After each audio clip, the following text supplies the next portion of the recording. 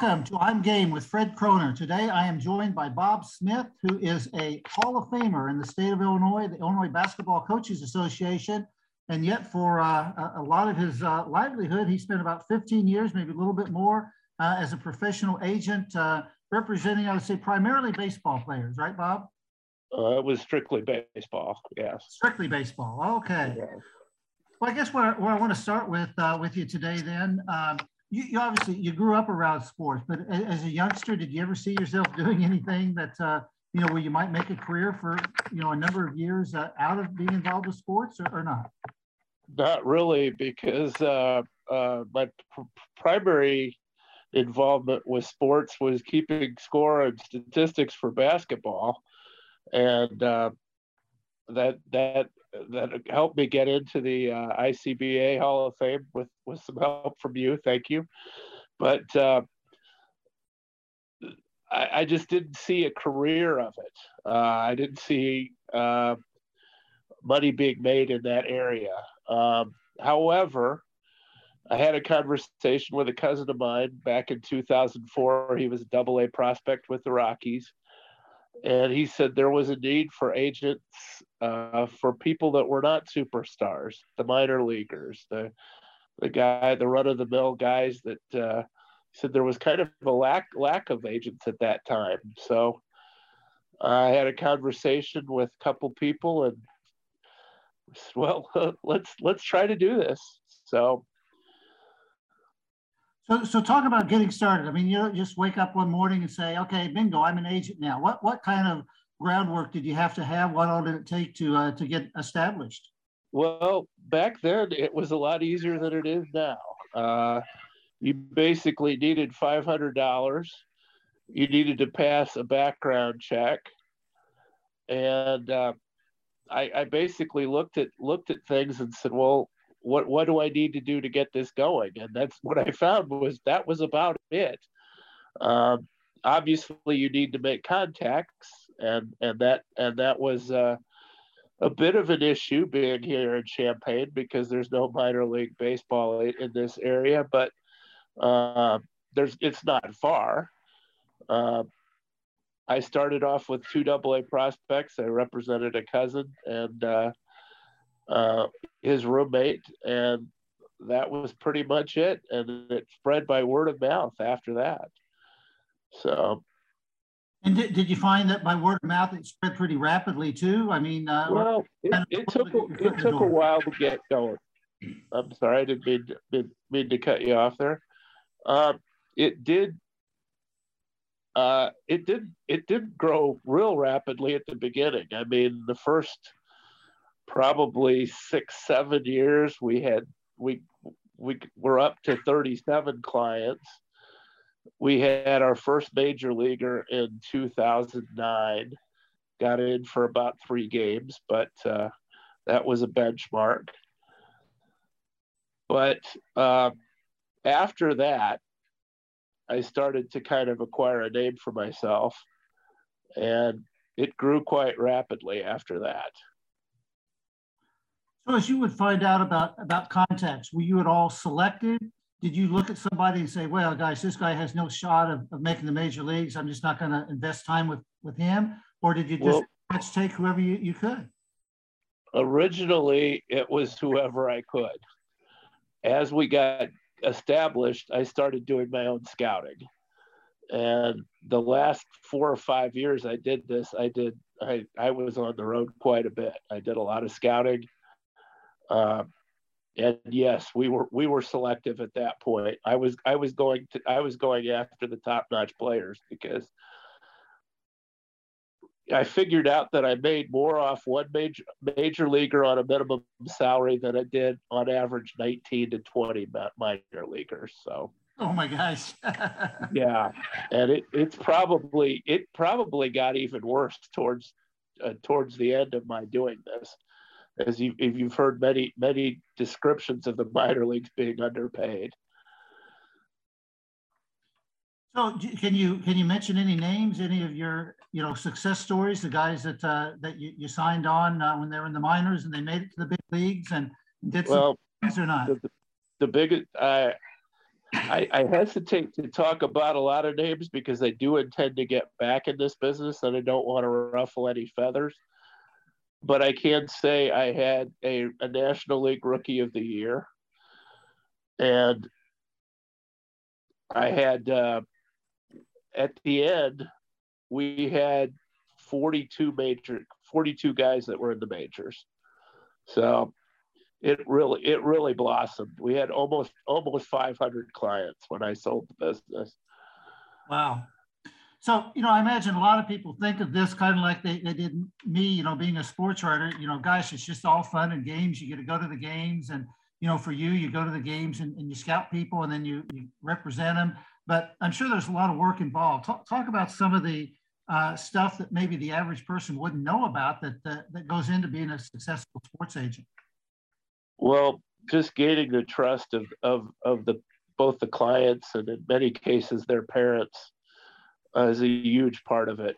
Trying to establish what you could do for their sons.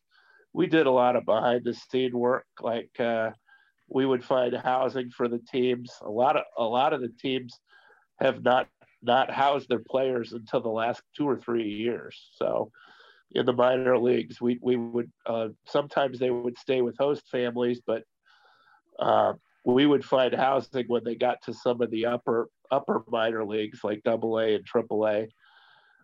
Even then, in some cases, they were staying with host families that were volunteers.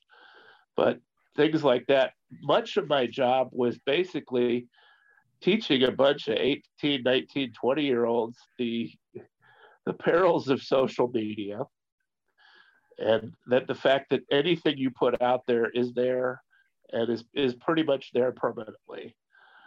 And I really had to teach. I fortunately did not have a lot of trouble in that area, but I spent a lot of my time just teaching the players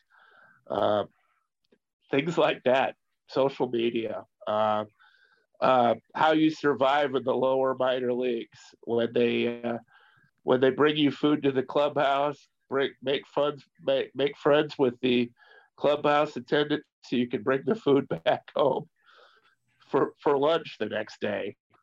Little things like that. I mean, it's stuff a lot of people would never see in the baseball game. Now, was it a conscious decision on your part then to stay with baseball and not branch into basketball, football, or whatever? I thought about branching into some of the other areas, but to be honest with you, I was still learning the game. I was still learning the craft when I left the game, and so learning more than one sport would have been very difficult. I found my niche in baseball, and I had a couple opportunities to represent NFL players, but I actually turned a couple of them down, and one was a first-round draft pick. But I just didn't feel like I had the experience in that setting to properly represent him, and he thanked me for it. We're still friends. So talk about you're representing whatever player and trying to get the best contract. Talk about dealing with the management. What do they come in willing to negotiate, or they just pretty much say this is it, take it or leave it? Well, it depends on the organization. It depends on the level. To be honest with you, most of it was take it or leave it.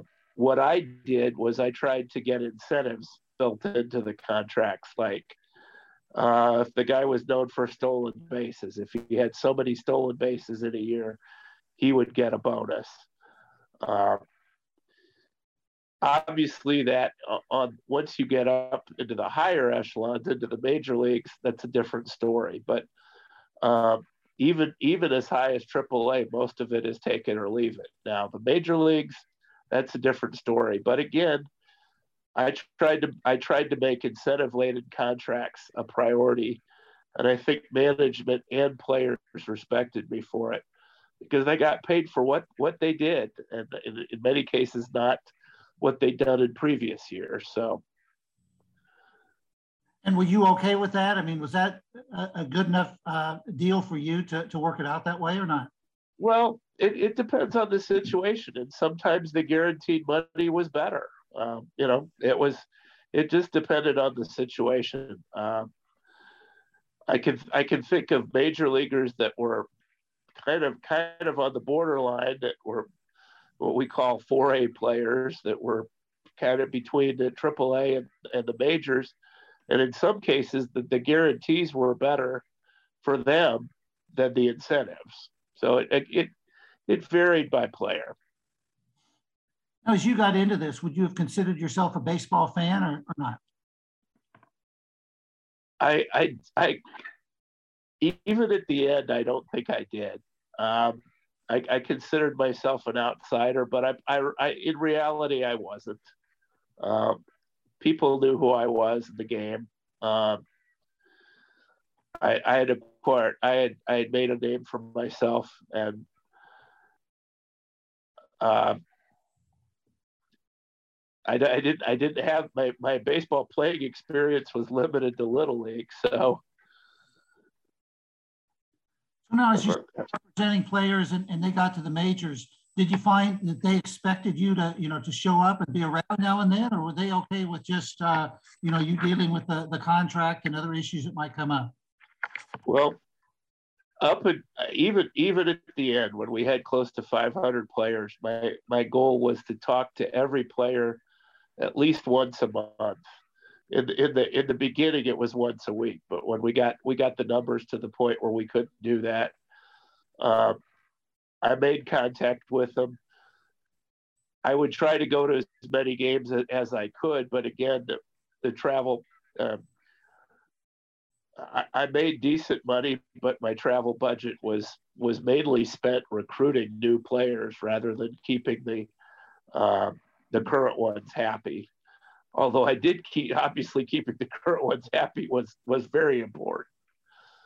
As far as a travel budget, it was more spent on recruiting. So talk about some of the perks. Some people like the traveling, other people consider the traveling to be a drag. Obviously, you get to see a lot of ballparks. I can't imagine how many different parks between the major and minor leagues and college stadiums that you saw games at. But talk about some of the perks and things that you really liked about the job. Well, I certainly loved going to the games. I mean, basically my office was the ballpark, and I was sitting there with my clipboard and my radar gun sometimes, and I was getting paid for that, and that was as big a perk as anything. The travel was great. I got to see a lot of the country. I was fortunate in an early career that I got a lot of travel in when I worked for Graduation Products Company, but nowhere near the travel that I did as an agent and the ballparks. I went from coast to coast, so it was a great experience. Obviously I rarely paid to get into a game. If I did, there was usually because there was a mix-up. So that was a great perk. Got to see a lot of baseball, and I got paid for it. So when you would go to a college game or a summer league game, how difficult was it to know in advance before you got there which players needed an agent or maybe were already in contact with somebody? Was that difficult information to find out or not? It was. I tried to make as many contacts in the college coaching ranks as I could. Each college coach was different. Some of them absolutely abhorred agents, but a lot of the I got a lot of the coach from a lot of the information from assistant coaches, and I became real good friends with sports information directors too on the college level. And that, in all my years of doing this, we concentrated on the college level because it was such a quicker route to the major leagues. I signed less than 10 players from the high school ranks in my 15 years of doing this. And that was simply because the money was where you wanted to get these players to the major leagues. And it was a far quicker route to do that from the college with the college experience. So So what was your approach? You're talking to a person that needs an agent. What are you telling him that would make them think they should go with you as opposed to some other agent? Well, I had a reputation, at least with the clients that I had, of really being a personable agent. I was in contact with them. I was not somebody like, I was watching a movie, Wimbledon, the other day, and the agent mysteriously appears when the player starts winning. And he'd been absent for a year and a half. That was not me. I wanted to let him know what I could do. We tried to cover things financially. We had a financial advisor on our team. We had it was a complete. We had legal representation. We had it was a team approach. So basically, just tried to make it known that we would take care of their.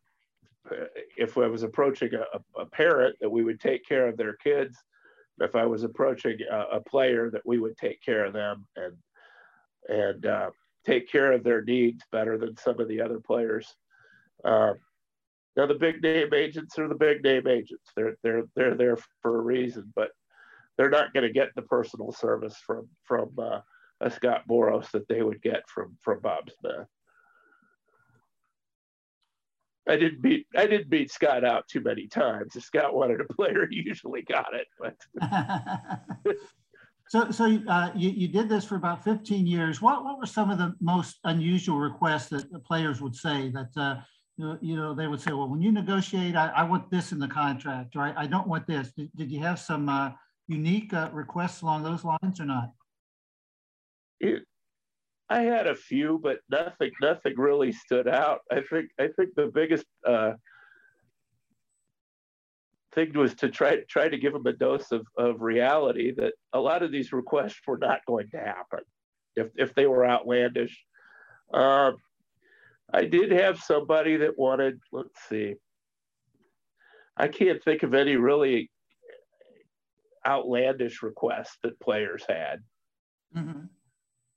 What was one popular thing for those that hadn't finished college to have some guaranteed money so that, once their career did end, that they would be able to go back to college and finish up without having to pay for it? Well, a lot of these people didn't have, a lot of them were college players, but they didn't finish. You're eligible for the draft after your junior year. And if you're that good, you're going to be taken as a junior. So yeah, that is important. You're obviously going to try to get as much for them during the signing. The signing bonus was key because they don't really see any more money other than the signing bonus until they make the majors, to be honest. The pay is so low at the minor leagues. If you didn't get them a good signing bonus, and on the other hand, some of them, some of the clubs had these guys penciled in, and that was as high as they were going to go. You couldn't get it. You couldn't negotiate a signing bonus with a lot of them. They had financial budget constraints, and they were going to go elsewhere if they could get them. But it's changed so much because now there's only 20 rounds. Back then there were 40, and you could always find it. You could find more diamonds in the rough. I mean, it was always 40 rounds when I did it. I think it was more than that at one time. It was probably 60 or 70 at one point, but that was before I was an agent. So you started in July of 2004 representing some players and did this through October of 2019. What kind of prompted you to get out and talk about that if you could? Well, unfortunately, I'm